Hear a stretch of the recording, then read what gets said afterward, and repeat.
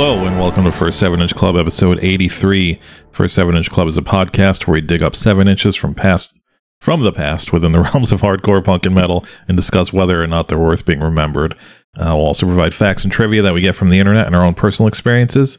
We don't consider ourselves know-it-alls or experts, but many other people do. And I think we've gone 2 or 3 weeks in a row with no bitching. We're on a roll. We are knocking it out of the park. Home run after home run. I am Mike, and with me is Scott. I'm going to end that this week. We'll definitely get bitched at this week. Yeah, this one's a little too close to home to. We're gonna get all. We're in harm's way. We're in real harm's way this week. So, Mike, this is hard to talk about. It's kind of a big topic, and I want to devote some significant time to it up front because I've waited 7 years for this. I waited 7 years to finally hear one of the biggest choruses in the world performed on one of the biggest stages in the world. And instead of hearing Only Girl in the World the way I'm meant to hear it, I got a bad techno remix. None of the other songs got that treatment, Mike. Only your old Uncle Scott got fucked on his favorite song. I guess the sky wasn't a big enough roof to hold that chorus in, so they had to tamp it down. And, it's kind of a bummer that like the Black Crowes or Aphex Twin or Warren G and the hologram of Nate Dogg, they didn't pop up in the middle. Nothing fun happened. It was just like a Rihanna show. Who cares? But in 2023, all I wanted was to hear a billionaire deliver the greatest chorus of all time. And I feel pretty robbed.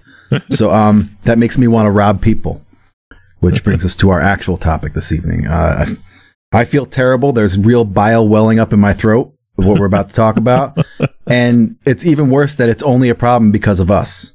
Yes. Like other idiots are out there doing this with no hesitation whatsoever. They put out one crappy Skype distorted, unedited episode, and the next thing they do is pass the hat. And here we are, slaving over this hot stove, cooking every fucking week. And we're like weird about this, like very, very minimal thing. But this weekend, someone broke the seal. They paid us for some reason. I never saw this coming. Someone was just like, hey, I just want to give you money. I like the show. Here's money. So the intro to this show is now called Josh Fest. This is Josh Fest in honor of our greatest donor of all time. He's the boss of the First 7 Inch Club now. We work for him. If you want to claim this part of the show for yourself, you're going to have to dig deep. I'm not going to tell you how deep. Just keep laying out Benjis until you can't anymore. And you could be in charge of the First 7 Inch Club. This could be your spot. That donation was not necessary, but we thank him. Yes. Thank you, Josh. And now we got a taste for it. Now there's blood in our mouths. We're hamsters that have tasted blood, and all we want is blood now. So it's finally come to this. Mike, we opened a Patreon. Yeah. So it's the URL is there. It's not like there's anything up there yet. As Scott said, we both have some hang-ups about Patreon. We're old, we don't like new stuff. We don't like begging for money and stuff like that.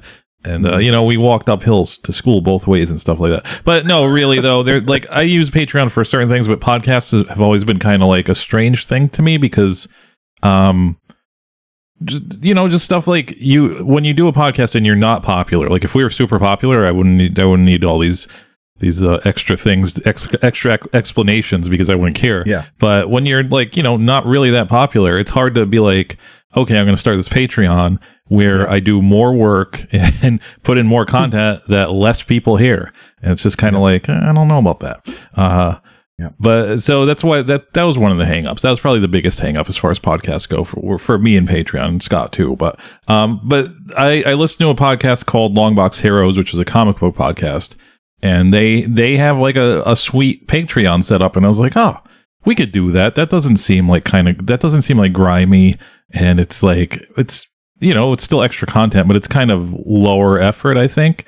So basically what they do and what we will most likely do is they have like a cheapo tier, like it's a couple bucks, and you get two bonus episodes a week or a month. And it's they throw in some extras here and there, like that go along with the bonus episodes, like scans and stuff like that. Basically, it's a comic book podcast. So one of their bonus episodes, the reason I subscribed, is they go through a 30-year-old version of Previews catalog, which is like the distributor catalog for comic books back in the day. It's basically like if we went through a very catalog every 30 years or something like that, but for comic books. And I was like, oh, I got to hear that because that's like pretty crazy because I used to love previews when I was a kid and stuff like that. And so their deal is they do that, and they do like a movie review podcast, episode podcast, and that's it. They do 2 extra podcasts a month, and they put them up. And what they do is on the cheapo tier is you get the podcast like a couple weeks staggered. And if you want to be like a baller, if you really want to support the show, there's like, a few extra bucks and you get them like the day they're ready. So it's basically like, it's fair because if you're just like, I don't really love these guys, but I really want to hear those bonus episodes, $2, you're not going to notice that missing. But if you're, a super fan, if you are one of the people that listen to every single episode and not just drop in when it's a topic you like, then you could whatever. I assume like our top tier is probably going to be $5. It's going to be $5 a month. Yeah. And if you really like us, you can do that. And if not, it's $2 a month. That's not a big deal. And me and Scott do like a bunch of extra shit. And since we are like still kind of paranoid and weirded out about it, I'm sure we'll overcompensate. Yeah. Like everybody always asks Scott about the songs at the end of the show. I'm sure Scott can throw up the MP3 in the Patreon feed for the outro song for every episode. I don't think that's illegal or anything. I think that's fine. I do a lot of extra shit. I've been editing this kind of sports mixtape for the past couple of months, not because it's been taking that long, I've just been lazy with it. And I could throw up clips of that. Like we'll throw up bonus shit, all that stuff. We're ironing out what these 2 bonus episodes will be a month, but I can guarantee they will not be about hardcore music, most likely, because it seems like, we have like a crowd that listens because they listen to our past stuff and they don't really care about hardcore. So if we're going to do a Patreon, it's probably going to be for those people that have been with us for like 7 years. So it'll probably be, I don't know, it could be Talk Bacula, it could be Scott just bought the Coach box set. Maybe I'll be talking about Coach, but we'll have Scott find a DVD player so I can watch them. So maybe we'll put all our fast food shit over there. I don't know, but we'll do a couple extra episodes a month. And for $2, you'll get them a couple weeks later, and for $5 whole, you get them the minute they're ready. And that's going to be our Patreon for now. It's low effort, and it won't be hard on your wallet. I'm going to be honest with people up front too. There's some caveats. One is that if 5 people sign up for this, I love all 5 of you, and I'm deleting it immediately. Yes. We'll go back and we'll go through all the episodes where we mention the Patreon and delete them. We'll delete that part of the episode. I appreciate that. The caveat number 2 is nobody needs to do this. No. Like if you don't got money, we don't really need it that badly. Yeah. But if you got it like that, I want it. So give it to me. I got 5 kids to feed. People have always used the quote unquote server costs and stuff like that. It does cost money. We're paying like probably $30 a month for this podcast. Be honest with you, it's not a lot, but it's still $30 a month. And every time you hear me crush a cold can, that's not cheap either. That's like 60, 75 cents I'm spending right there. That's an episode. Obviously the records cost money too, but that's whatever. But yeah, so it's not like we're gonna take this money and run and become millionaires or anything, but it would kind of offset some of the costs we incur doing this show. Well, I'm gonna put like a $200 button on there. Yeah. So if you want to do $200 a month because you're Kanye West or something like that. Yeah. And you want to just give us your money, then I'll quit. I'll quit my job and I'll just do podcasts for you. Yep. That's what I'll do for only $200 8 hours a day. Yeah. 8 hours a day. I'll just talk into this microphone. So there'll be an extra baller tier. And Danny Brown seems to be a fan of all these YouTube weirdos. So maybe Danny Brown will find us and give us millions of dollars. We'll see. But yeah, what is it?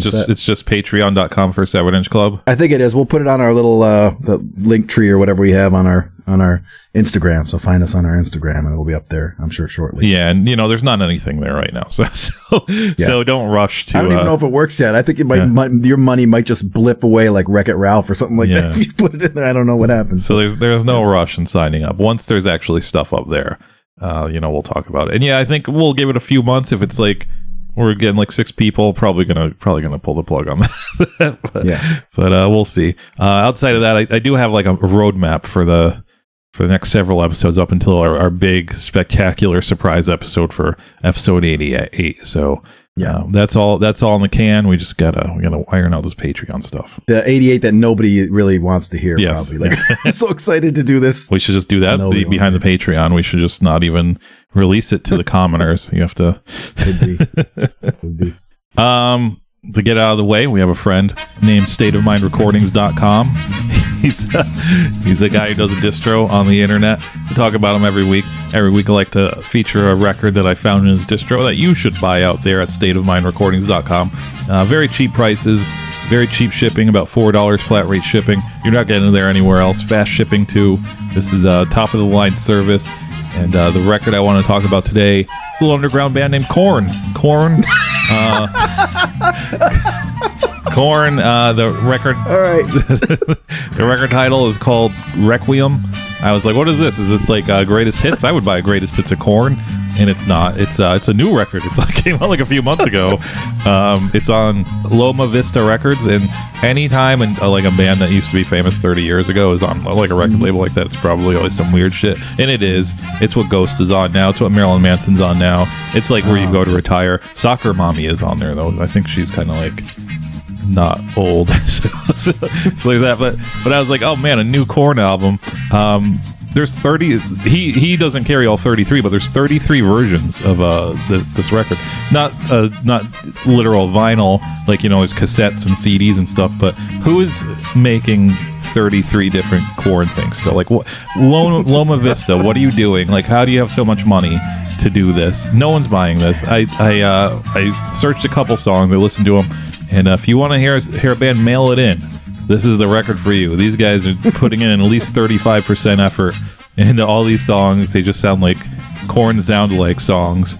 And it's interesting. But, if you are a Korn head, State of Mind Recordings, you're probably not getting any cheaper than this. I assume they still carry themselves like they're on a major label. So I'm shocked this shit isn't like $38 because, like, major label records are way overpriced, but Korn, they're pretty frugal. $22.50. That's a pretty good price. So if you want to hear that new Korn record, stateofmindrecordings.com. There's actually good records on this distro too. It's not just Korn. If this is your first time listening, they have real records too. But I just wanted to highlight that Korn record for today. Requiem is that's your funeral.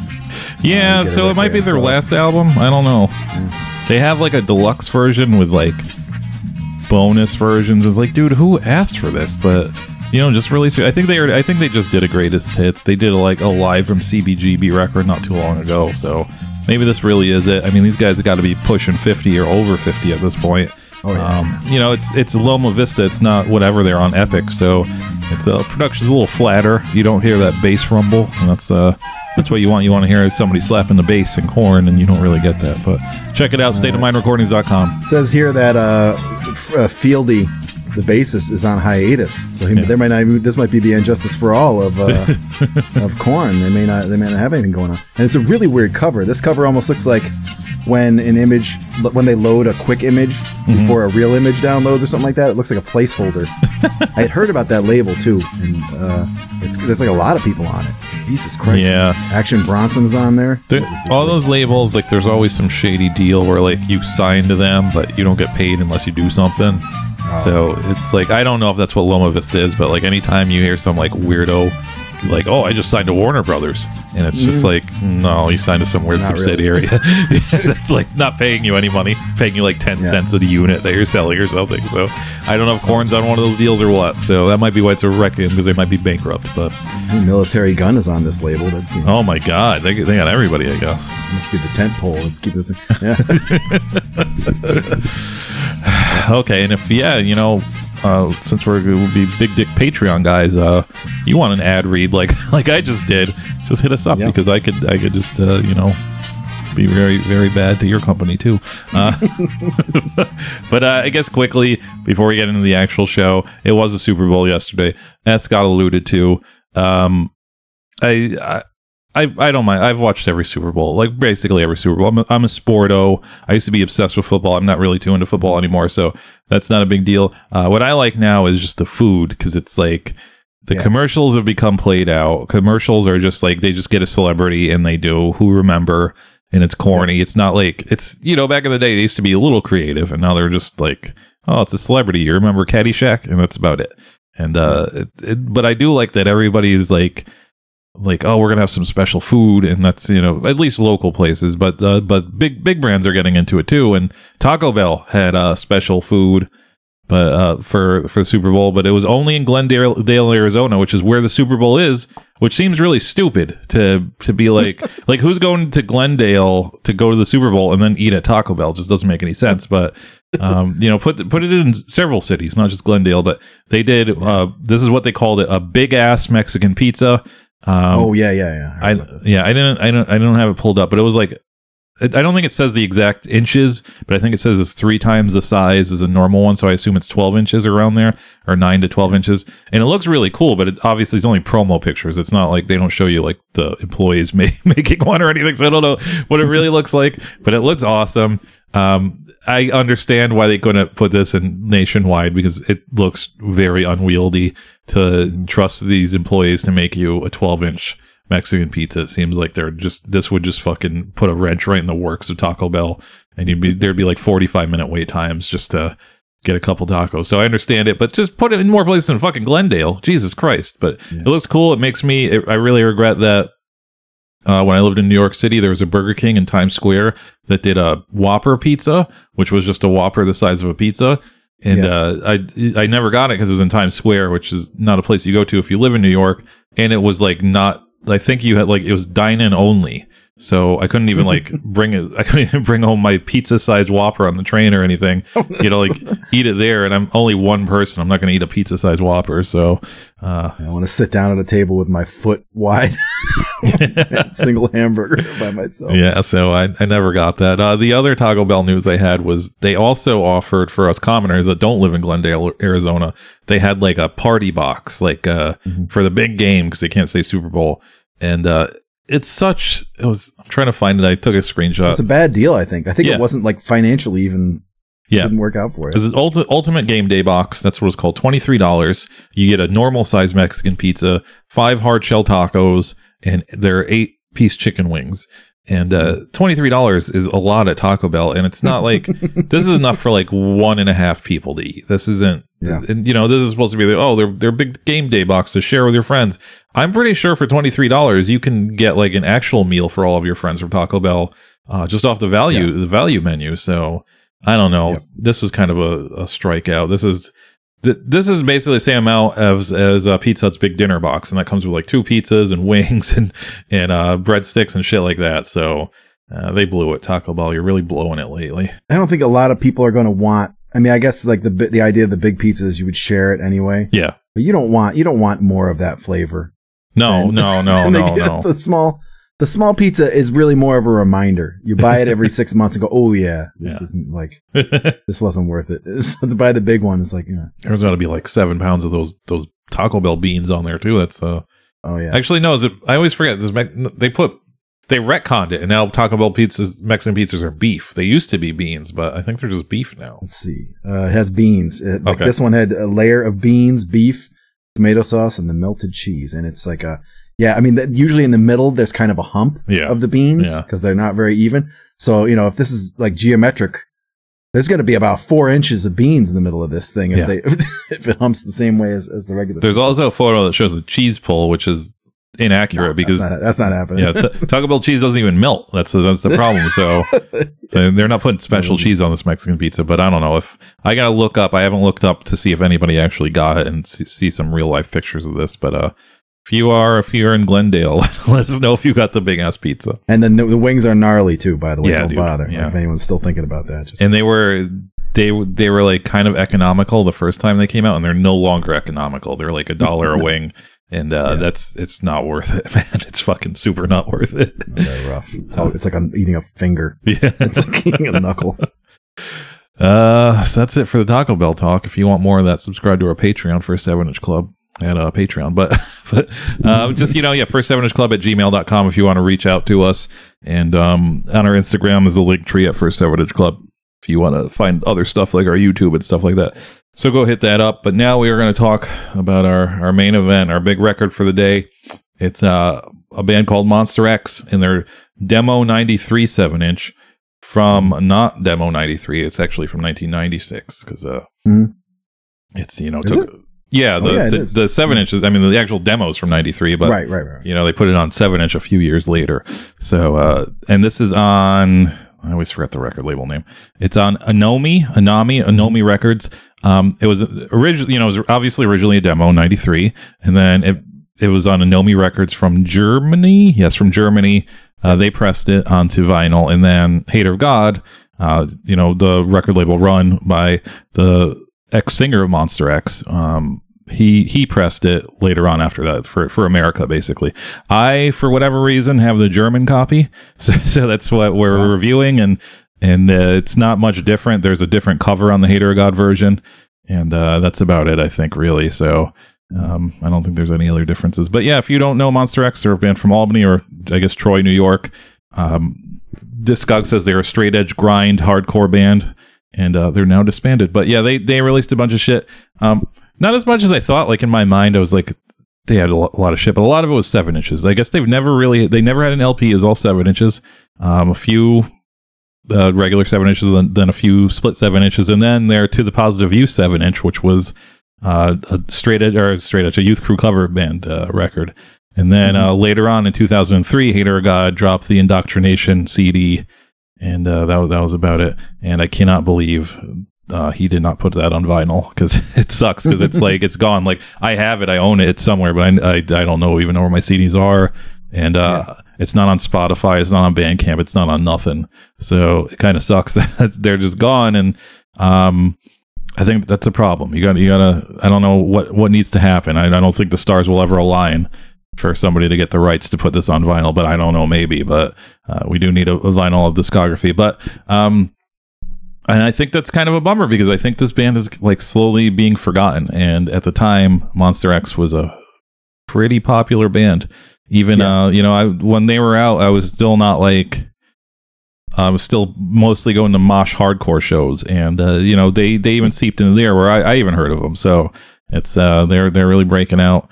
I didn't really do. I honestly didn't do any research, because whatever I could come up with, Scott lived this. Like I know Nate, I know FKA John, now Big Dick, and I know the only other person from Monster X I knew personally was Tim, and he was not involved in this record, or I don't think he's on any record, honestly. So that came along, but Scott lived this shit. This was a little before my time, before I moved to Albany, so I kind of knew these dudes, but it was outside of Tim. It was after Monster X. So with that said, my little history is, as I said, John was the singer, now known as Big Dick.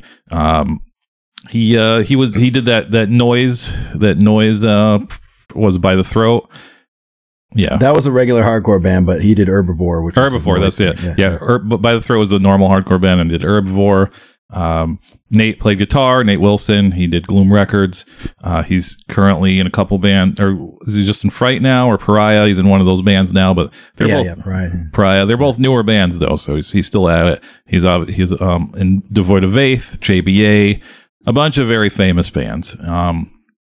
Devin, I never really knew Devin. I met Devin a couple times. He played bass in Monster X. He's probably more famously known for being in Drop Dead, and he was in a band I like, a very underrated band named Conniption, which maybe one day they'll be on the show. And then Hail Mary, were you in Hail Mary the same time Devin was in Hail Mary? No, I was only in Hail Mary for like a month, a couple months maybe. Okay, so that didn't cross over. And the person I always wondered about was a drummer, Rory, which was he was a drummer for Monster X, but he was also a drummer for a band called 357 Justice, which is a very serious Troycore band. And as you get older, you start to think, like, you realize it's kind of dumb when you were younger, and you were like, oh, how can that guy that was in a mosh metal band also be in an emo band? That's crazy. Like, what a sellout, blah, blah, blah. And you get older, you're like, oh, it's just music. It doesn't matter. But, especially for drummers. Yeah. But Rory is still a mystery to me, because he was the bridge between two of the biggest differentials in scenes ever, because you had Troycore, which is the goonest version of goon hardcore there ever is. And then like DIY, like Heart Attack Ebullition style. I mean, I wouldn't qualify Monster X as like an Ebullition style band, but that was their crowd. That was like Ebullition was always championing Monster X and stuff like that. So, Yeah. or Heart Attack was. So it's still to this day, it's still weird to me that one man, I guess the lamb and the goat fused as one with Rory O'Brien. He was also in Brick by Brick. Did you know Rory? Did you know him personally or anything? Not pals, but yeah, I knew. I was there when he kind of took over for Brian, my friend Brian. Okay. So was he like? Did he fit the mold of a Troy Core guy, or was he a gun for hire? So it's kind of in my narrative, but Okay. I didn't really know how to work this in. Rory today is like a welder, or he like works for a welding supply company or something like that. But I think that he was a welder, and John Moran also was a trained welder. Yeah. So I assume that it's because they were welder bros. Okay. that was the connection. And yeah, he was definitely a Troy Core guy at the time. I was looking at him with a slanty eye. I was like, what's this dude doing to this guy? The only other things I had to say is Nate, he said what we were saying, and he just wanted to say that he highlighted that they recorded live to tape, which is at Cotton Hill, which I think Scott has talked about on this show before. But he mentioned that, and then I asked John. I was like, "Oh, we're doing a." He emailed us something else, and I was like, "Oh, we're doing a show on the Monster X demo. You have anything to say?" And he was just like, "Oh, I was just like, I was really pumped to be." It was the first band I ever sang in. I was very pumped about it, blah, blah, blah. And he was like, "Oh, and we recorded live to tape." And I just thought it was very funny that both guys I know highlighted this kind of mundane fact. But then I remembered when we did the Eviction demo, we're like, "Oh, we're doing it like Monster X." So it's just like, I guess it's just a big legend that Monster X recorded live to tape, that even we brought it up 10 years later or whatever it was, or 15 years later. So yeah, if Monster X wants you to know, this demo was recorded live to tape, and so was the Eviction demo. So that's pretty much all I got, because like I said, I'm not going to trump you in anything. So I could do this off the top of my head very easily. Yeah. Although, since both Nate and John are listeners, and they know I was around back in the day, but like I didn't know them that well. Mm-hmm. So this is weird to be summarizing them to them. This is going to be, this is your life from 30 years ago, guys. And that's a really weird situation. I had ska shit to handle back then, so I wasn't really in the mix. So Monster X was my intro to the scene. My school had a team of track stars, like literal track stars, who were kind of like jackass dudes. And they would ride around at night in Albany in a pickup truck and do wild things and film it. And then they would get into like weird pranks, and they would do weird shit to each other at school. And they were just really weird dudes, but they were like handsome, muscular track stars as well. So, and they went to weird shows, and they got us into ska. And then they sort of introduced us to the three weird skater dudes of the school. I don't remember. We had names for everybody, and I don't remember what we called them. But there was like basically like these three dudes who all kind of dressed like the Beastie Boys kind of, but also wore like the giant Carhartts and shit, and they were skaters. And one of them was Brian. And they were funny. They were like funny, weird guys who with like real oblique senses of humor. They were like hard to talk to because they were just so ironic all the time. But Brian was the one who got us listening to like Breakdown. And he's the one who used to tell us that hardcore was just basically about being under constant stress and having to solve your problems with your fists. That's what he told us hardcore was about. And he would make up songs about that on the spot all the time. And so like, we're in the crucible of straight edge, and your fists were your only weapons. That's what our mission was. So we started a band named Fist with Brian, and our first song was My Fists Are My Weapons. And that's what that was about. And problem was, Brian had drums, but Brian didn't know how to play drums, not even a little. Like, he looked at the drums and wasn't sure what to do, like, with the sticks. He just was like, huh. So we sat him down and tried to teach him, and he would just kind of bash on the snare, like, and, like, wiggle his mouth like Bewitched. He was really, really bad. And so we were bad. And we kind of taught him a few beats. Eventually, we taught him how to play, like, the Posse Youth beat and stuff like that. And the band was terrible. And then a week later, he was in Monster X and PNA. Like, and I was just like, man, what the fuck are those bands like? If they took Brian cannot play. What does that band sound like? And so I thought Brian was on this recording for all the years that I've had this. I just thought because I had it on tape. I had the old tape. Didn't have the same, and I didn't have the cover, so I never had the credits or anything like that. So I don't usually do all this stuff, but I decided to ask Nate about that. I was just like, did Brian ever record you guys at all? And he said, no, I don't think so. And then he gave me a quick primer on the early days of Monster X, some stuff that I didn't really know because it was before even my time. I don't usually fish for stories this way, so this is a lucky catch. But so back then Brian couldn't play in the band with them. He also couldn't play in Monster X, and he could approximate the Posi beat, the bum bum pa ba dum bum pa ba bum, that beat. That was it. That's all he could do. And then they had Roger from Nate's other band Intent as the singer. And Roger sings kind of like Violence or like DRI, kind of like he sings. He kind of sing yells, but he can sing for real. And, like melodically. And, it was, that's what they kind of were going for when they started Monster X, but he didn't want to sing this shit. Like, I've never not seen Roger wearing a trench coat. So he didn't want to sing Posi straight edge lyrics, and because he wears a trench coat, he's that kind of. This wasn't for him, so he quit. And they got John. I don't know where they got John from. I don't know what John was up to. Maybe just a buddy there or something like that at the time. And he tried to sing like Roger. John can't sing, or he couldn't back then, and that wasn't going well. So they were like, just like we're into Napalm Death and shit now, so just sing like that. And voila, Monster X. You got Monster X. But like as a reminder, Brian still couldn't play drums. Devin, the bassist, had never played bass. They just handed him a bass. So literally one person in the band could do his job. Nate is the only person in the whole band who could do his job. So Brian roped in our pal Jason. And Jason was at the time one of the most remarkable people that I knew. Like I've known him since middle school, since we were babies, children. And he can draw, and I can draw. So when he found out I could draw and he didn't know me, he tracked me down in the halls and he threatened me and tried to bully me. This is middle school. I'm talking like 5th grade. He tracked me down in the streets and he bullied me. And he's real Italian looking. Like, so he looked like an adult when he was 9, and I felt threatened. And I was like, Jesus, this dude's out for me. And then we weren't friends. And then by high school, he had kind of morphed into like a long hair hard rock guy. And since I was one of the bosses of metal in our school, it gave me some leverage. So I could get past that like intimidating Italian look finally, and then we could be pals because I had something to work with. But he's a better artist than me. He's more creative than me. He like listened to like dance hall and rap and fusion and hair metal and all this weird stuff. He was just a really open-minded dude. And he was also an actual Steve Vai style shredder with like a really complicated amp. To this day, I've never seen an amp with this many weird. He had some kind of, how you have a cabinet with 4 speakers in it? Yep. He had a quadriverb thing that could use each speaker separately, so it could go, it could do these ping pong things, and I was like, what the fuck is that thing? I've never seen that before. To this day, I've never seen it again. And he had a cool mom who would let him play at volume in his room. So he'd just be in his room, go, and I was, Jesus, dude, you live in the life. And you would never, ever, ever know any of that if you met him at school. I cannot picture, there's no way that I can make a picture in my brain of Jay turning to a person at school and saying, yeah, I play guitar. He would not let anybody know that he does anything like that. He was a real mysterious and interesting and weird guy.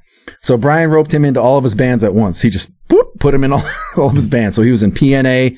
He was in Monster X. They had something else going on that I'm blanking on, some kind of other grind noise thing that they were doing. And then, so they got him in all the bands, and then Brian got super into techno raving. It just dropped out of hardcore to be like a raver. And that wasn't that uncommon in the 90s, but he really got into it. It was really bizarre to be in like art class with him and him talking to me about raves and shit. Like, I don't know, man. And then they got Rory. I don't know. I assume, like I said, I assume because he was like a welder with John or something like that. I don't really know that story, but he was a drummer. He wasn't just some guy. This time they got an actual drummer, and he was for real Troy Blood unbeaten guy. And he was the kind of guy who would always look like he'd just been slapped because he was so red. Like he was, his name is Rory O'Brien. I mean, that's a shamrock shake with muscles. He's just like he is a leprechaun. And I thought he sucked back then mostly because he replaced Brian. Brian was my pal. Yeah. And I wanted Brian to still be in the band because I liked that. And they replaced him with like this Troy goon. And I was like, I don't know about that. But he could play. Like he could play drums. So now 3 of the 5 members could play. And then Devin kind of got up to speed. And yeah, so Monster X got good. They got pretty good pretty quick, I think. Then Jay and Rory were out. Like I think 2 years or something like that. And Jay left to do Devoid of Faith full time. I think he might have had a kid, and he was like, I can't do all this punk shit. I gotta pick one band and stick with it. I don't know why Rory left. It could have been. They're all still pals, so I don't think he got in a fight somewhere like that. But I think it might have been amicable. So Monster X went through some replacement dudes, and then eventually it was just Nate. Nate was the only guitarist, and they got Jeff Dowd on drums. And Jeff Dowd's actually a good drummer. So by then they were, full on.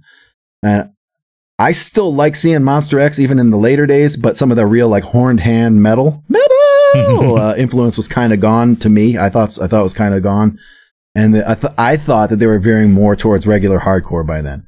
Even though they still had the deathy vocals, I kind of thought I made the assumption that Jay was their metal guy and that Nate was like a punk guy. And when Jay left, that Nate was like, haha, I'm finally gonna make Monster X a punk band or something. Like he'd been planning that all along. And I liked every other band Nate was doing. I don't know why. For some reason, Monster X was just this weird little microscope that I just made him into a different nefarious mustache twiddling character or something back in the day. And we didn't really hang out. We weren't friends or anything like that. So I just let that stale opinion sit in my head for years, ages, unexamined. I was just like, yeah, Nate took over and they became a punk band or something like that. That's not true. That's what I thought back then. And like decades later, he joined our message board and he started posting about his blog, his True Punk and Metal blog. And I was like, oh, Nate is way more metal than me. Like way more metal than me. And I'm embarrassed about what I thought back then. But I do stand by the idea that they changed their sound. They got more stripped down later on. But my conspiracy theory is it's jack shit. It's all jack shit. So after this, Rory left to do 357 Justice, which long-time listeners might remember. They're a band who, like, half the band went to jail for stealing copper pipes out of buildings. That's real. And then, yeah, Brick by Brick is like a goon rock all-star band from Albany. It's like all the biggest names in the black and blue of Albany. And I think they even imported like a ringer vocalist from New York City or something like that. Yeah. He's pretty good. I don't like the music, but like the guy they brought in is like a real, Jesus, they put in some firepower. And yeah, he works for like a welding, Rory works for like a welding supply company now. And, he looks healthier and happier than any of my peers from this era, any of them. So he's living his best life, I think. Devin did Exploding Corpse Action, who recently put out a discography record, just like this year. They just put this out for, it's got Mike Sutphin cover art. It looks kind of cool. And that was Devin's weird, like sci-fi conspiracy grind band. And it rules. Once again, a punk guy who I underestimated back then doing way more metal than I was ever doing at the time. So it's a very interesting. And Conniption is a band. It used to be called Amongst Ourselves, and it had Joe singing for them and playing bass. Joe is now in Skinless, and he's kind of a goony. He's a goony Skinless now. But back then, this was a very DIY kind of like DIY scene, almost Econo-Christy style band or whatever. And Joe was awesome in it. It was Amongst Ourselves. The first record they put out with Joe is fucking awesome. It's really good. And then when they became Conniption, and it got, I think, kind of more deathy with Devin, and that's still good. And yeah, so he went to play in Drop Dead before leaving the Corps entirely to teach in Japan for years. And then Drop Dead replaced him with a lookalike. Did you know about that? No. Yeah. I don't know that story, but I went to play a show with them in Providence, and they're setting up, and I'm like, oh, there's Devin. I'm going to say hi. And the guy turns around, and it's not Devin. He had all the same visual signifiers, except maybe height, because Devin's kind of tall. He wasn't quite as tall, but he was like a bald guy with the horn rims and everything. It's like, Jesus, dude. And Devin is now a librarian in California. I don't think he does anything in the Corps anymore. Or maybe he does. Maybe he's still doing Exploding Corpse Action on his own. Nate is now a family man, and after fucking around for 40 years, he's finally a dirty long hair. I don't think he's been a long hair for all the time I know him until now. Yeah, he does Fright. I think he does Pariah, and he was in Green Dragon, but we kind of assumed, I think we decided a few episodes ago he's not in that anymore, and never asked him, even though we talked to him once in a while. I think Gloom Records is still technically around, but just to put out like his own stuff or something like that. And I don't know what he does for a living anymore. It never comes up. And I've just assumed he still goes to like festivals with PlayStations or something like that. I think he still works for the same company. I don't think, I don't know if he does all that shit though. I think he's probably a little higher up, but I'm not positive. Yeah, he's just still doing it. He's still going out. Him and the various marks that he knows just go out to festivals and give people PlayStation. John kept Hater of God going for a while. We talked about it in a prior episode. Mike and I were on that label ourselves. It's one of my favorite labels. Label names of all time. The Hater of God is an awesome label name. I'm glad that I was on Hater of God Records. And I'm not sure what all went down for that, but one day he just stuck his entire inventory into hefty bags and put them out on the curb, and that was it. There was no more label anymore. That's how you just do it. I'm done. Yeah. And so he did that offshoot band. It was basically sort of a continuation of Monster X with Nate and Mark Telfian from Hail Mary, called By the Throat. And I thought it was a little bit more hardcore at the time, which helped confirm my prejudices that they secretly wanted to be a hardcore band all along. He had a noise thing called Herbivore we talked about. That was for ages, like ever since I met him. The day I met him, he gave me an Herbivore tape. So he had done Herbivore the entire time I knew it, or at least before any of these little kids were doing noise music. Like back then, I mean, even for years after that, I was like, who the fuck does this and why would they do it? And now it's like a thing. It's so weird. He started a rap career as Decomposer. We talked about that a while ago. And we discovered that he's still making glitchy kind of rock and pop collages under that name, complete with like fucked up videos and stuff like that. And I think SoundCloud dry snitched that I was looking at his page because he found us immediately. Now we're all pen pals. I think he ran into some legal friction in the area and decided to move to Colorado, where a man can be free and untamed. There was some confusion around here. People kind of got the idea that that his name change was a hoax, but I've confirmed. He showed me confirmation. Jack Big Dick Carr, as listed in Discogs, is his legal name. He's very easy to find online as Decomposer if you're interested in his current whereabouts and activities. Then my friend Jay stayed in Devoid of Faith till the end. And then just winked out of existence. Boop, he just wasn't in hardcore anymore. And I think he just became a tradesman, just gave up, just decided to go to work because I think he literally had 5 kids to feed. And I think he's a commercial tiler now. I run into him like every 5 years in a weird place. So once I ran into him in the bathroom in the college I worked at. He was tiling it. And I was like, oh, hey, what's going on, man? And sometimes I just run into him at like Stewart's getting coffee. And we always have like a weird conversation. And he will deadpan agree with any rumor I bring up to him, no matter what. Because he's a mysterious and complex dude. So I could be like, dude, I heard you discovered a pyramid and got cursed by a mummy. He'd be like, yeah, it was nuts. It's like fucking crazy, dude. It doesn't matter. Like a real thing I asked him a while ago, I had heard that he took in a bunch of animals. That he had like he had property and something went wrong with like a circus or something. And he took in animals. And so I ran into him. I was like, dude, I heard you have a giraffe. You have a giraffe now? And he's like, yeah, kinda. I don't have the giraffe anymore, but I got a whole bunch of horses and stuff. I was like, wow. So that's them. Man, that was probably the closest we've come to being a real podcast that had like real dirt on bands and stuff. So I don't think there's going to be any complaints. I think this is another home run. We got it. Well, this is probably where it gets shaky because we're going to talk about an obscure record label. So Anomi Records it was from Germany. They're a German label since 1994, which might be a lie because they have couple releases that predate 1994 on their Discogs, operated by Ulrich Goldsbach, formerly founded as Euthanasia Records. Yeah. And so from what I gather, this is one of those record labels. This doesn't really exist anymore, but back in the 80s and 90s, there would be like foreign like Euro labels that just repressed American stuff because the distribution. It was just easier to repress it somewhere else. And then to sell it across the globe. So it looks like that was what they did because they put out stuff by Fear of God. They put out a Devoid of Faith CD. They put out Hail of Rage, Plutocracy, Jacopsy. I think that's how you say that, man. I never knew how to say that. And Seeing Red, like a lot of bands that would relate heavily to Monster X. Early Cattle Decapitation, just stuff like that.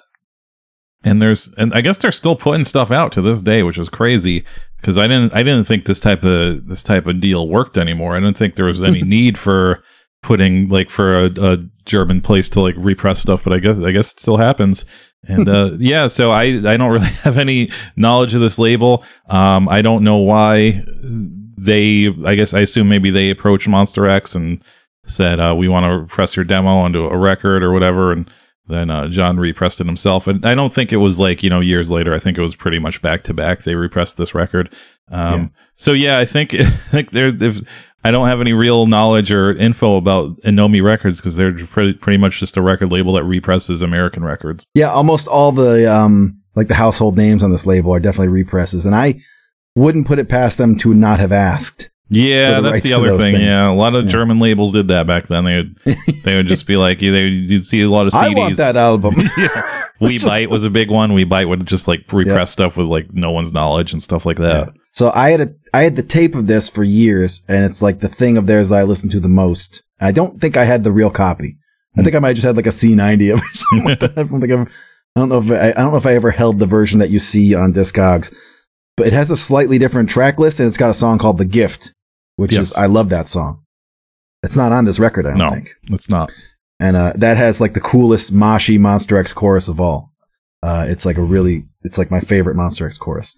And I also have the Hater of God version. What's that comic book face they use? You know what that is? It almost looks like The Thing or something like that. It's on the back of it. We talking about this in the Automaton record, and I don't know. I think we were talking about maybe John had it commissioned or something, but no, I don't know what it is. I think we figured it out in the last episode, and now I don't remember. So I think it's from cool some movie face. Or something. Yeah, I don't remember.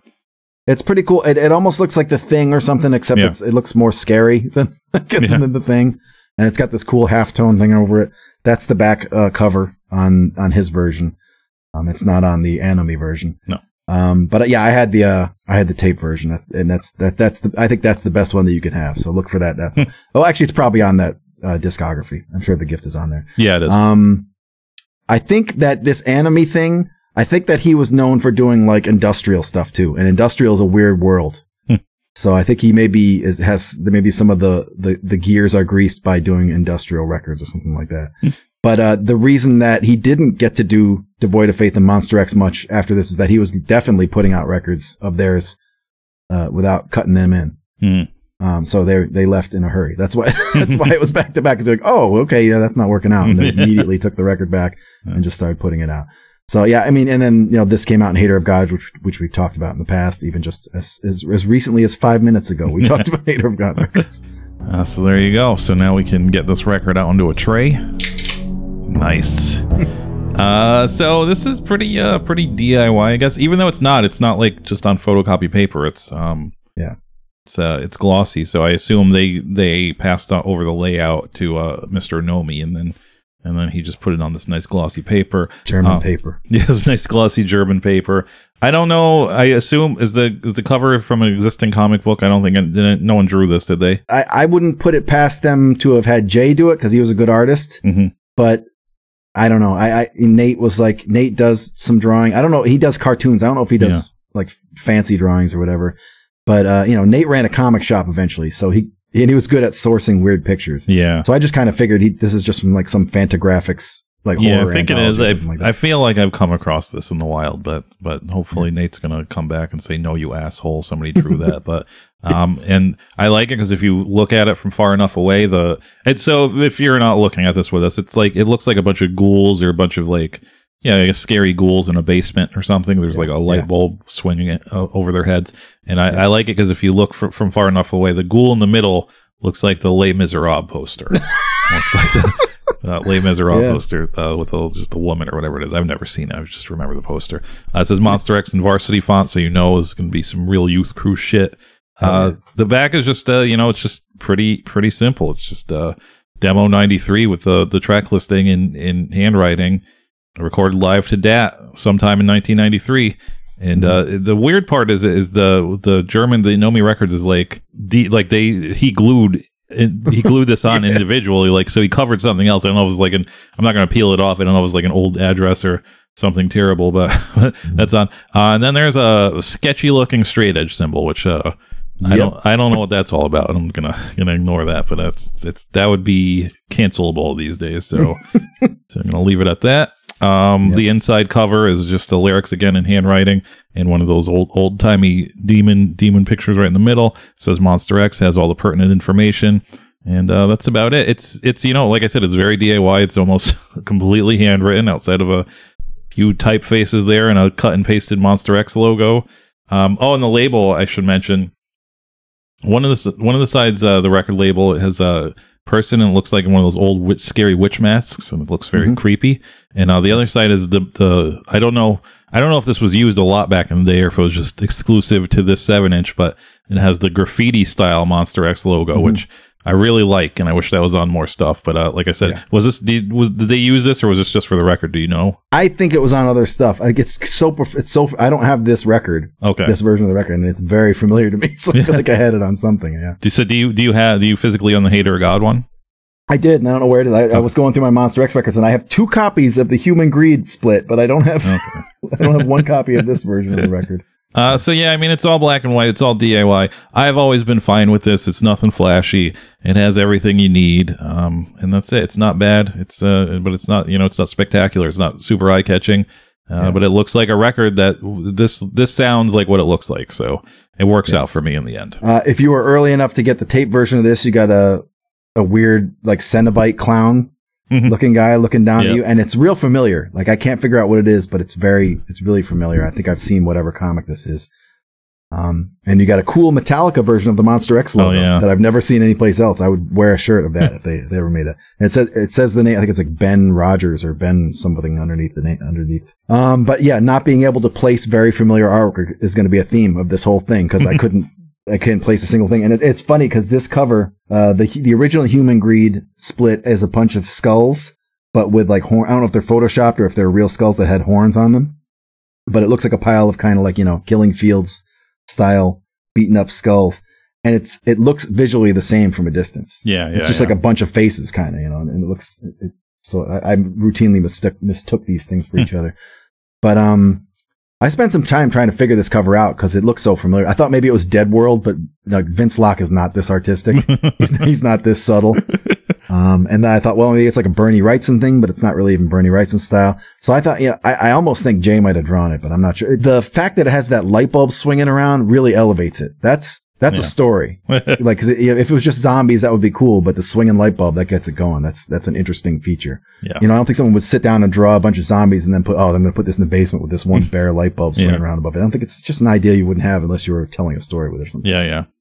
Devin is credited for all the handwritten lyrics on their discography CD, so I have to assume he did these.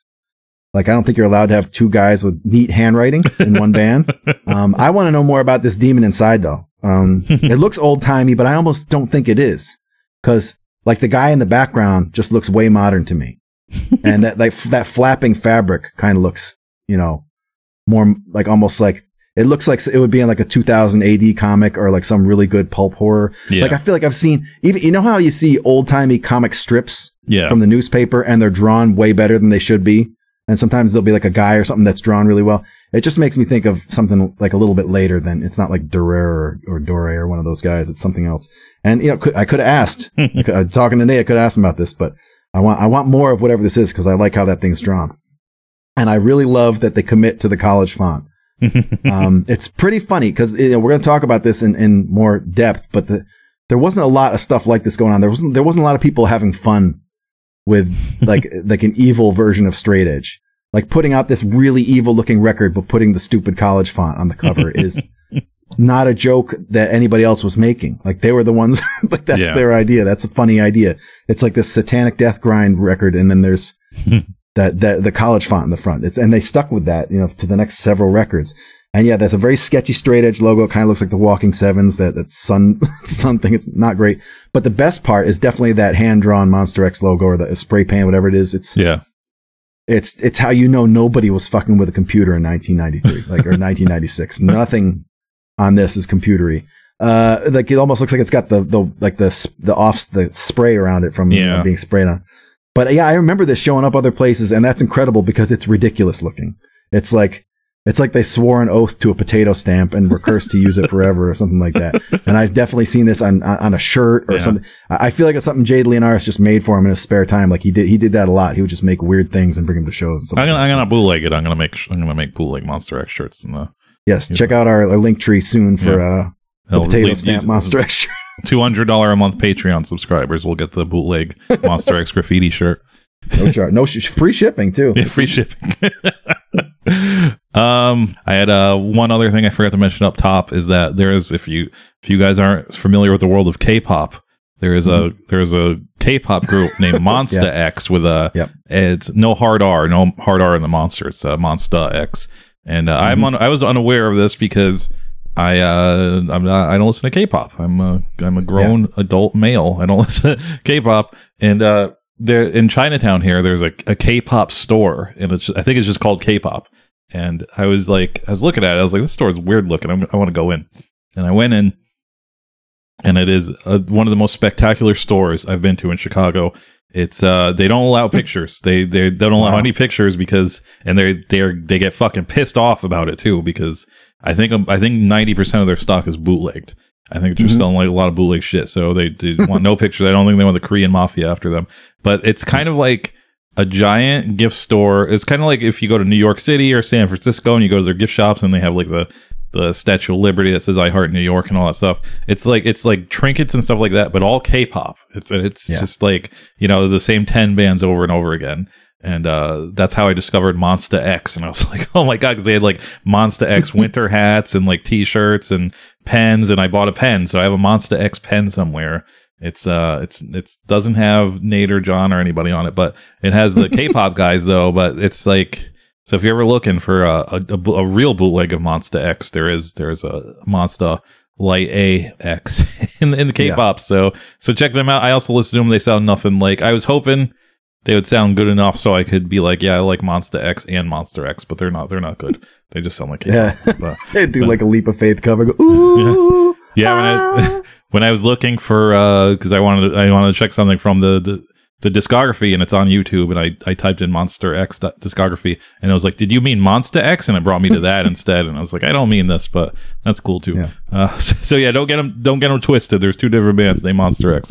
I considered making a Monsta X joke. We actually talked about that a long time ago because Steve Aoki was producing something of theirs, and I was like, I want Steve Aoki to ask them, because he's an Ebullition recording artist.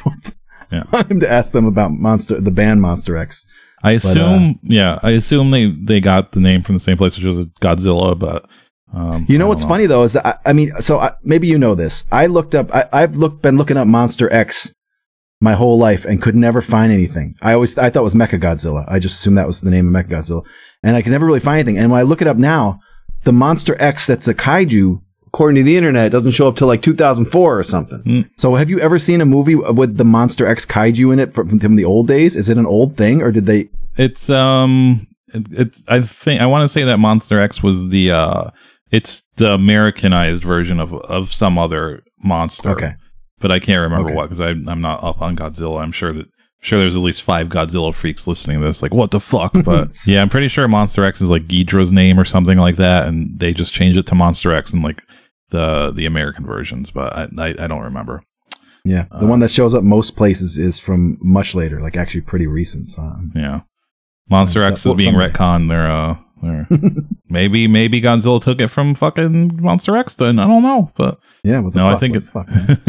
I'll look off here. I'm sure Nate will chime in too, but so yeah, now we can get into the actual music. So this is the demo 93. This is 6 tracks, and what is it? 1, 2, 3, 4, 5. Yeah, it was 7 tracks on the actual tape with the gift on it. But we're getting 6 tracks here for whatever reason. They decided to leave the gift off here. Maybe it didn't fit. I don't know, but it's a pretty full sound. I think it's about 11 minutes altogether. So we got that going. So side A starts off with a song called Leap of Faith.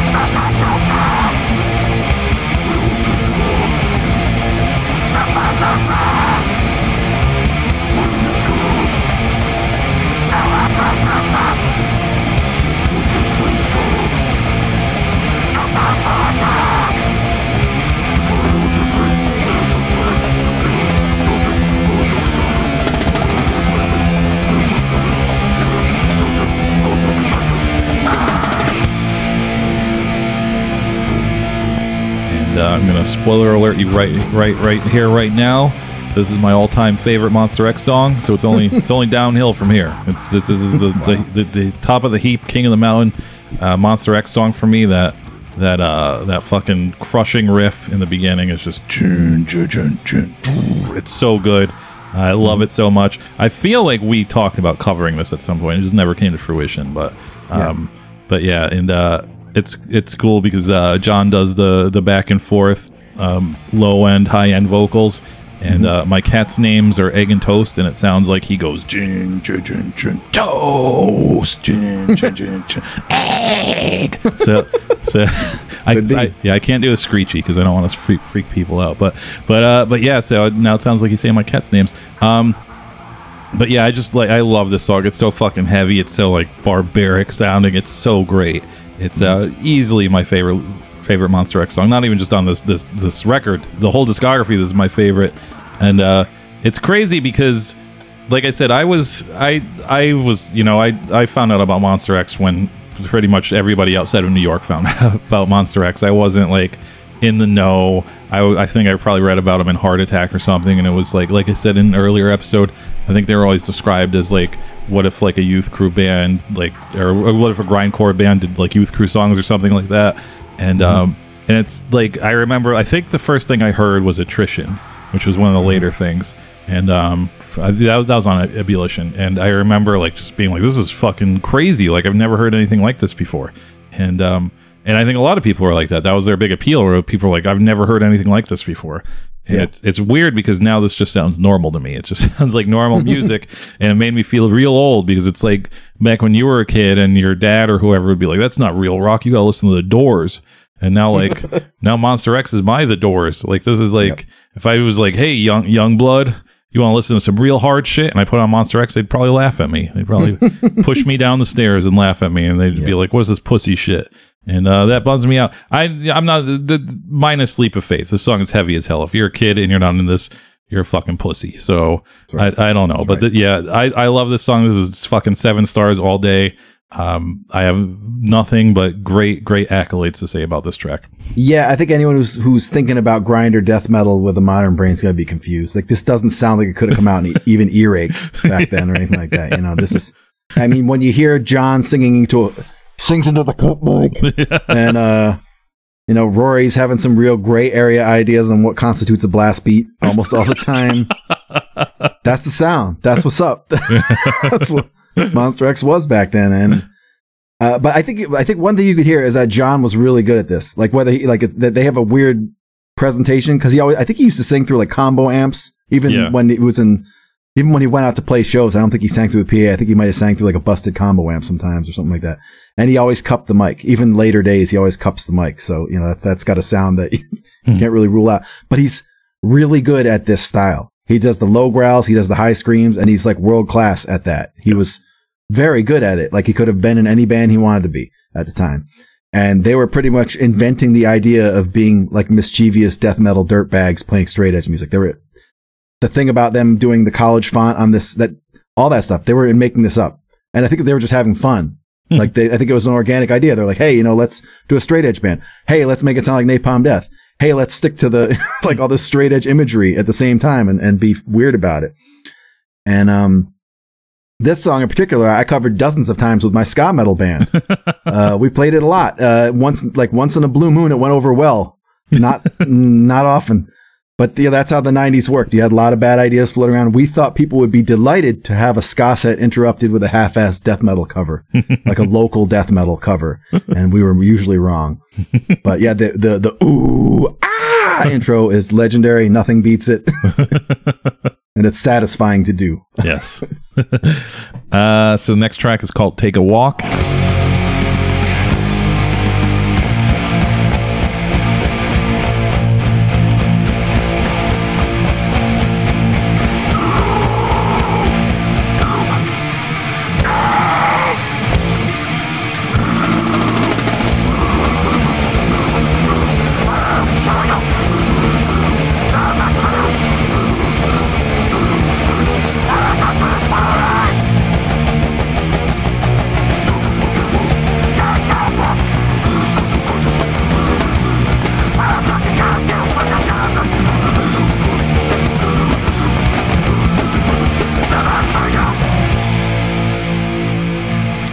is a big one that got Monster X in a little trouble.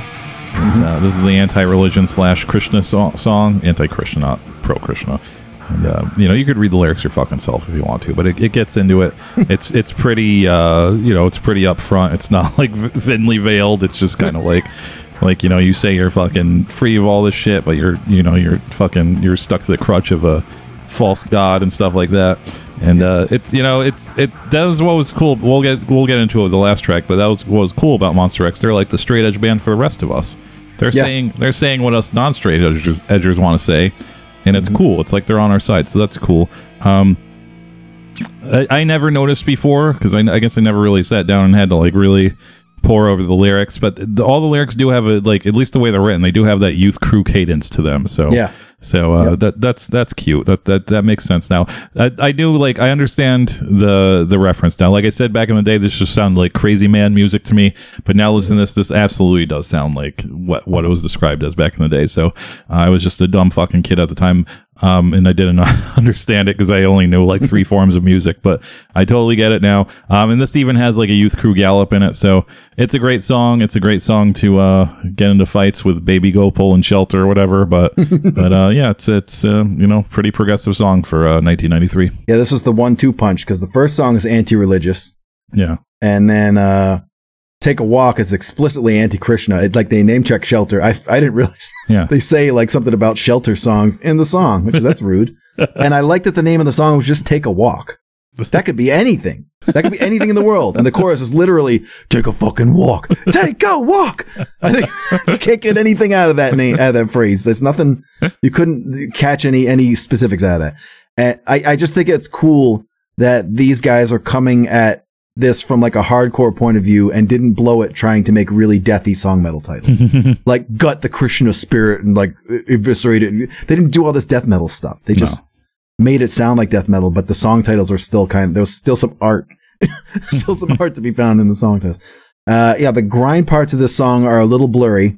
I don't know if it was the recording or Rory. I think Rory was kind of new to blast beats. But I also think the recording is not great. It's live to tape. But on the plus side, this song has the thing that we talked about with Brian, it has the Posse beat section that is directly insulting to the most famous Posse Youth singer of all time. That feels amazing. I never thought about that in the old days.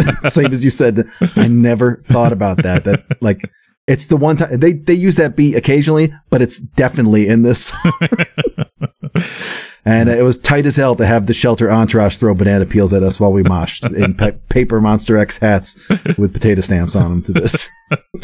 The last track is just called Worthless, and it's just like a 4-second blast. There's nothing to really cover on that one.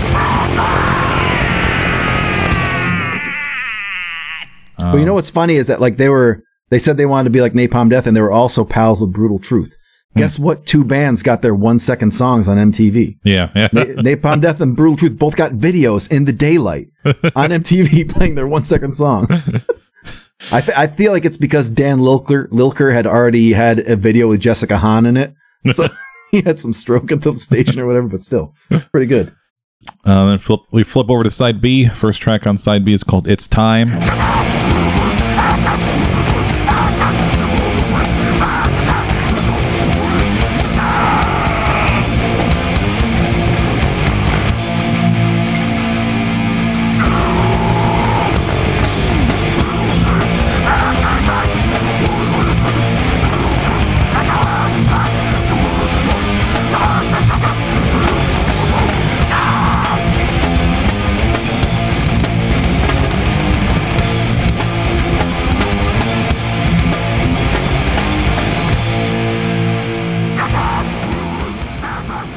Much like pro wrestler Vader, it's Vader time. But now it's Monster X time.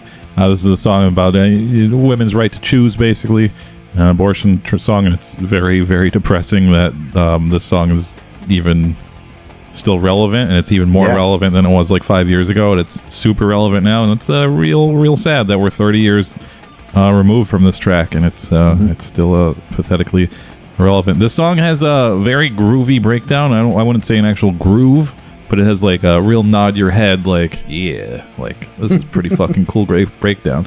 And I've never seen Monster X. I think I maybe went to one show and I either missed them or they canceled or something like that. But I've never seen Monster X. Did people mosh to Monster X, or was like punk rock, like just shaking your fist moshing? No, people. I mean, they didn't like. It wasn't really in style to do the karate. Yeah, but people definitely did some heartbeat. There was a guy. I might be conflating two people, but there was a guy named Dan who was in a band called Greyland. Who was do you know him? The tall skinhead. He was like a tall, like Fred Perry style skinhead dude. I don't think so. And he wore boots that were unreal. They had like this shiny metal cap on the toe, and he would clear a pit. He was like 9 feet tall, and he would just come into the pit and just like start all of his 30-foot limbs would just start whipping around like bull whips, and it was just, there was no stopping him in his giant boots. And so he'd come out, he would just do it once in a while just for fun because he was unstoppable. He was a machine. He would just come out and mosh a hole in the crowd and then leave. But yeah, people mosh, but there was a lot of jokey stuff back then too. There was a lot of wrestling in the pit and stuff like that. But they also had bad shows. Like Monster X was not some sort of bulletproof invincible Albany thing. I was at some like not so great sets for them where it wasn't their crowd and stuff like that. And it wasn't always a guarantee. So yeah, this is one of the first two songs that I think were like fun choices for a 90s straight edge scene. Cause like a lot of militant edge bands back then were either pro-life or tiptoeing around some conservative bullshit. And, at the time that this came out, I was a fat kid listening to Primus. So not a lot of girls were knocking down my door, and reproductive rights that didn't come up for me very often. Didn't have a reason to think about it. It was interesting to hear like lyrics like this back then for me. I was like, okay, yeah, I like that stuff. And then, I thought we had this problem handled. I guess we don't. No. But yeah, you can hear how a lot of these songs are based on a hardcore idea, like the youth crew idea, or just like almost like a New York hardcore idea sometimes. And like they'll start off with a perfectly normal hardcore riff, and then they'll just stick click and play that riff again, but blasting. And voila, you got a grind song. And that's what makes it a grind song. But I think this song finally gets, this like a rock and roll heavy metal fantasy part at the end, gets them out there on the road touring with Boston and Journey finally. And, ultimately, this kind of stuff that they do at the end of the song is ultimately what made them number one in my heart. Like these kind of flights of fancy that they took for a while. Okay, the next track is called Collapse.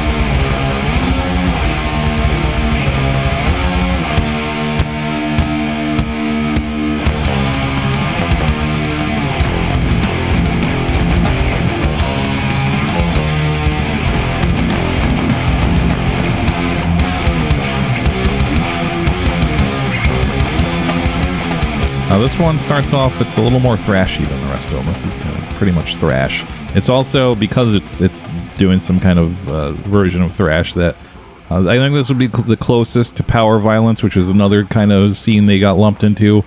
Not by, I don't think they probably ever claimed it or really any kind of smart person, but that was just kind of the blanket term back then for a lot of this stuff. And it still is the blanket term for a lot of like kind of uncategorizable music that people make, but this is the closest where I would go, okay, I get it, I get the Power Violence kind of label, but that's about it. You can also very rapid fire headbang to this, and I imagine a lot of dandruff floating around at the shows when they played Collapse. But now Scott has crushed my dreams and is telling me that Monster X got the fuck you horseshoe and no one watched them and stuff like that, and I just always assumed all their shows were sold out and crazy, but I guess not. Yeah, no, I don't remember what the show was, but I saw them play at Bogies once, and it was like maybe a Skosh. It might have been something. It was at something Bogies style, which was like not really, DIY hardcore. And they got cut off after 2 songs. Like they could let them play like 2 songs. They're like, no, you guys are breaking our PA. I don't know what the fuck this is. You're done. That's and, great. and like, we were there for it, but it wasn't, the crowd wasn't really there for it. So, I don't know, like if this record is chronological. It kind of seems like it though, because it's like, by the time you get to this song, this is some Master of Puppets shit. This is like lots of parts, lots of thrashing, lots of ideas. We talked about Cotton Hill Studios, like you said, in the Withstand episodes when we talked about it last. And it was a local studio whose bread and butter was recording like jingles for local TV and not so much underground death grind or even mosh metal or any of that stuff. And this is evident from the bass tone on this song, which is hilarious. It's you can hear it elsewhere, but this song is like it's something. And the guitars sound decent though. I think the guitars sound okay on this. Jay had good equipment. Nate, I don't remember what he played through, but I think he played through okay stuff. But the bass is pretty hurting on this record. And this is the path to my lane of Monster X. Once they got into these like heavy metal epics, like this song and the next song and both songs of the Human Greed split, that's like what got me out of the house to finally like leave and start going to shows. So I was like, oh my God, there's a band out there who occasionally plays like Testament parts for some reason in the middle of their death metal songs. I didn't get to mention that. Outside of the thrash part, there's another part that's like kind of, I guess, a pseudo breakdown, but it's so chunky and it kind of sounds like what you would put like in the background of maybe climbing a mountain or training for boxing. And that's pretty cool too. So yeah, I love that little slower part to this. The last track is called Legalize. And this is the second best Monster X song. And I remember, like, now that I haven't listened to discography in a very long time. This is the first time I listened to Monster X in several years. And I think, The Gift is super metal too. Am I right or no? Yeah, The Gift has, this is stupid trying to describe it, but the part that's awesome is like one guitar is going dun dun dun dun dun dun dun dun dun, and the other guitar seems to be going. So it sounds awesome. Yeah. And he's going like yeah. over the top of it. It's sick. It's the sickest. But it's pretty. It's a pretty heavy song. Yeah, I was a big fan of The Gift too. So I don't know if Legalize is close. It's in top 5, the very least, probably top 3 though. But this is the song again. Like I said, this is a straight edge band for the rest of us. This is the pro weed straight edge song. Hell yeah! And it is insane that this is still a way too progressive idea for 95% straight edge bands, and that straight edge bands are still happy talking about crushing the skulls of the non-believers and being married to the ex and stuff like that. And here was Monster X 30 years ago saying, "Hey man, hey government, listen, just fucking legalize weed and let us decide for ourselves. We're gonna stay poison free." But we don't need your fucking dirty hands keeping us away from the sweet leaf. And again, this is like, maybe some smaller straight edge bands I don't know of have made songs similar to this, but I think like them and Chokehold are the only straight edge bands I could think of that have made like kind of progressive straight edge songs. And that definitely, it's something like I will always remember about Monster X, and I think it's probably one of the things that even if Monster X is just a foggy memory in your head, you'll remember about them is that they had the pro weed straight edge song. So this Scott mentioned the bass. This bass is there. Devin's laying down some real farty licks in this. It's just like this pretty heavy, serious song, and you just hear. And it's they should have deleted that. They should have. Yeah. I know it's live to DAT. No retakes, but they should have lowered it somehow. This is a little thrashy too, and then has like the epic fucking building interlude that leads to the outro. And I think we famously on our 7-inch, on the Vixen 7-inch, put weed smoking part or something, or bong ripping part for one of our interludes. I think this is the bong ripping part. I don't think they didn't label it or mention it, but I think this is like, well, we're gonna do this straight edge weed song. We gotta have a bong ripping part, and this is a bong ripping part at the kind of the middle of the song. So yeah, perfect song. I think Devin, I don't know if he ever upgraded from it or not, but he used to play this bass. It was a Guild bass, which Guild isn't the thrashiest bass.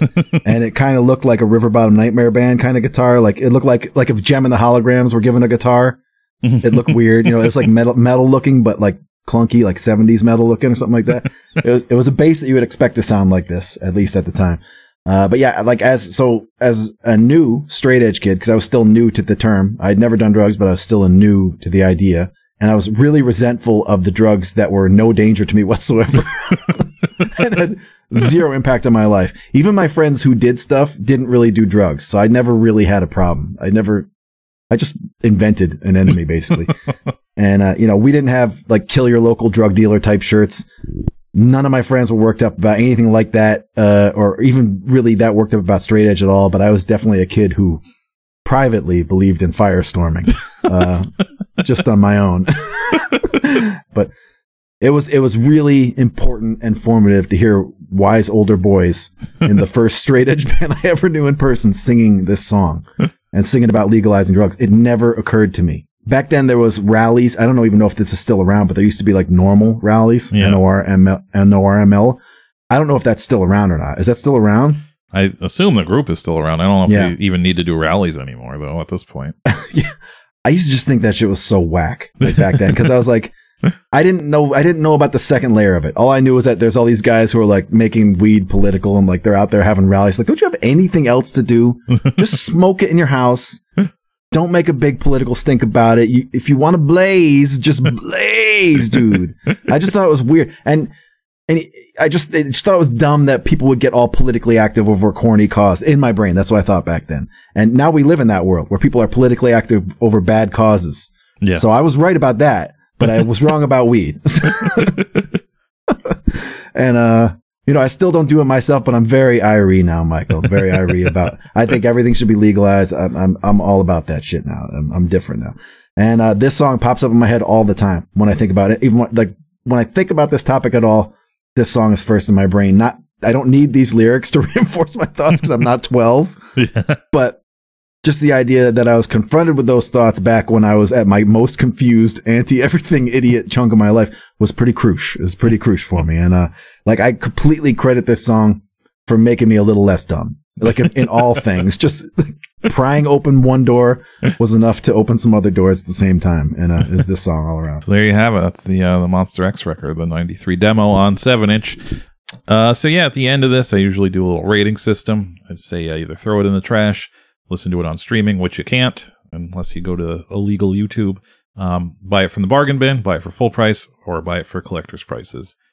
Biases aside, I was shocked to find out this is just like a common record. Like this goes for a few bucks. I don't know how that's even fucking possible. It makes no sense to me. I pulled out just randomly. I wasn't looking for it. I looked through the February 96 issue of Heart Attack this morning, and there's a review for this record in it.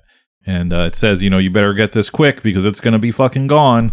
They only made 500 of them, which 500 is such a big number, but they only made 500. You better fucking get it. And I know for a fact the Hater of God ones aren't flowing around. They're pretty gone too. So I don't know why people don't want this. Like I said, the discography is only on CD. No one uses CDs anymore. That's long gone. I don't think you could really buy that anymore.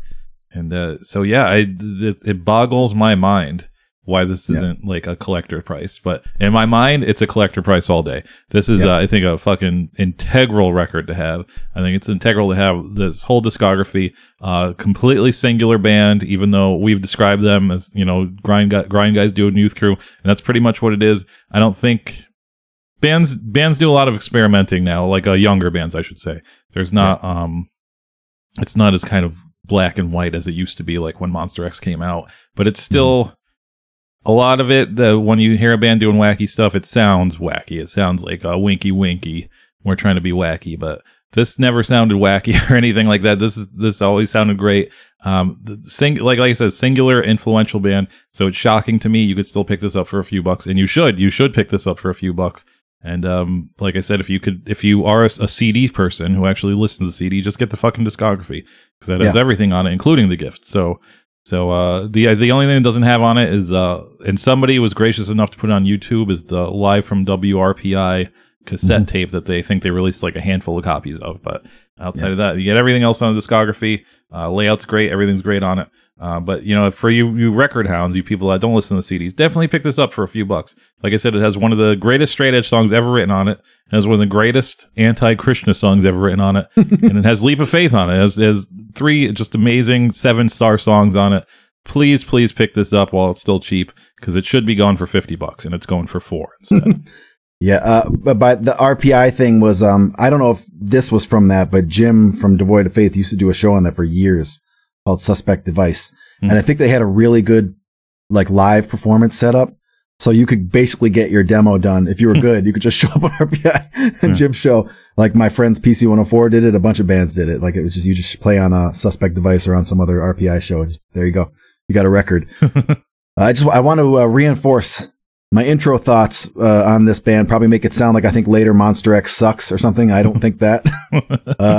A little part of the story I forgot is after Jay left, they got a guy named Chris Mack, who at the time I mostly knew from being in like jokey punky bands.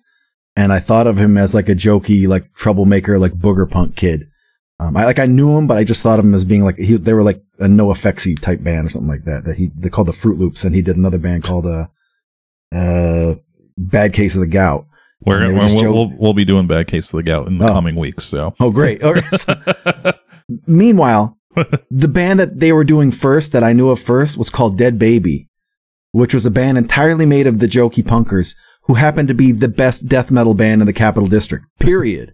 Not funny, good, like really good, really effective, good death metal.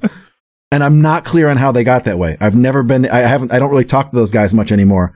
And I don't know how they got this way. They were really goofy kids. They were from a town called Albia. They used to show up to shows talking like wrestling announcer voices, do atomic elbow drops in the pit. They were like annoying to be around at the time. But Dead Baby was fucking brutal and amazing. And you can find it on, they did a split with Exploding Corpse Action. Yeah. It's so good. But then somehow when Chris got in Monster X, I put all those files aside, forgot that he was in the most state-of-the-art death metal band in Albany, and just saw him as this punky guy. And I was like, these guys are just going punk. All these guys are going punky now or whatever. But you can do this for yourself. Go put on the Ebullition record, which is just Nate, and it's pretty grind. It's not that punky. It's pretty grind.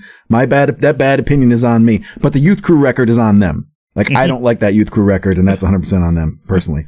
But longtime listeners of the show who hear us like mercilessly pick at the bones of 90s drummers and guitarists every episode are probably like, why aren't you dunking on this? These Dixie Cup vocals, these rubber band bass, the hide and seek snare drum. Why aren't you picking on this? And your problem is solved. I just did it. Those things are all true. This is a live demo from 1993, and it is sonically substandard. That is a true statement. It's possible a deathcore fan of 2023 would not hear this record and understand that it was like a state-of-the-art nuclear missile for its time. I could understand that. This band was a real sight to behold. It's a shame, Mike. You never saw them live? No, never did. They made such a good choice in frontman. John was like a burly bald guy with a huge beard that came all the way up to his eyes, like a Muppet or something like that. He was a big, scary guy. He wore like giant train conductor overalls. I think he had like cartoon boots that were taped up. Everything about him was scary, and he had crazy Timberwolf eyes, and he was really good at death growling. And the whole band's concept was very effective. And they were also like it was just like an intimidating band to see live. And they were also funny dudes. So that's a winner. That's like a winning end-to-end winning thing. I don't know what the picture is on side A of this, the witchy thing. It looks like Lady Elaine Fairchild from Mr. Rogers to me. So I'm going to give this record infinity boomerang, toomerang, zoomerangs out of 5. The only way a future record can top this is if it's got Freddie Mercury or me on it. Like nothing. This is my most important record in the world. So it's the top of the heap. Nothing's ever going to top this. There you go. The first Hall of Fame record, the Criterion version of First 7-inch Club. You heard this, the Monster X 93 7-inch. It is imperative you go buy this. I don't think State of Mind Recordings carries it, but you can find it out there. So go pick it up. Next week, again, I'm doing the polls the day before the show comes out, but it's going to be a split 7-inch. I don't know what it is yet because we haven't decided. I haven't put the poll up yet, but I'm going to put up 4 split 7-inches. Figure we'll revisit that at least once before we hit the Magic 88, and yeah, so we'll work it out so we don't do a 3-hour episode because it's 2 bands. We'll figure it out. It's going to be the Nirvana and the Jesus Lizard split. We'll figure it out. Once the records settle on, we'll figure out how we're going to split up the bands. Yeah. But yeah, until then, Scott, you have any last words?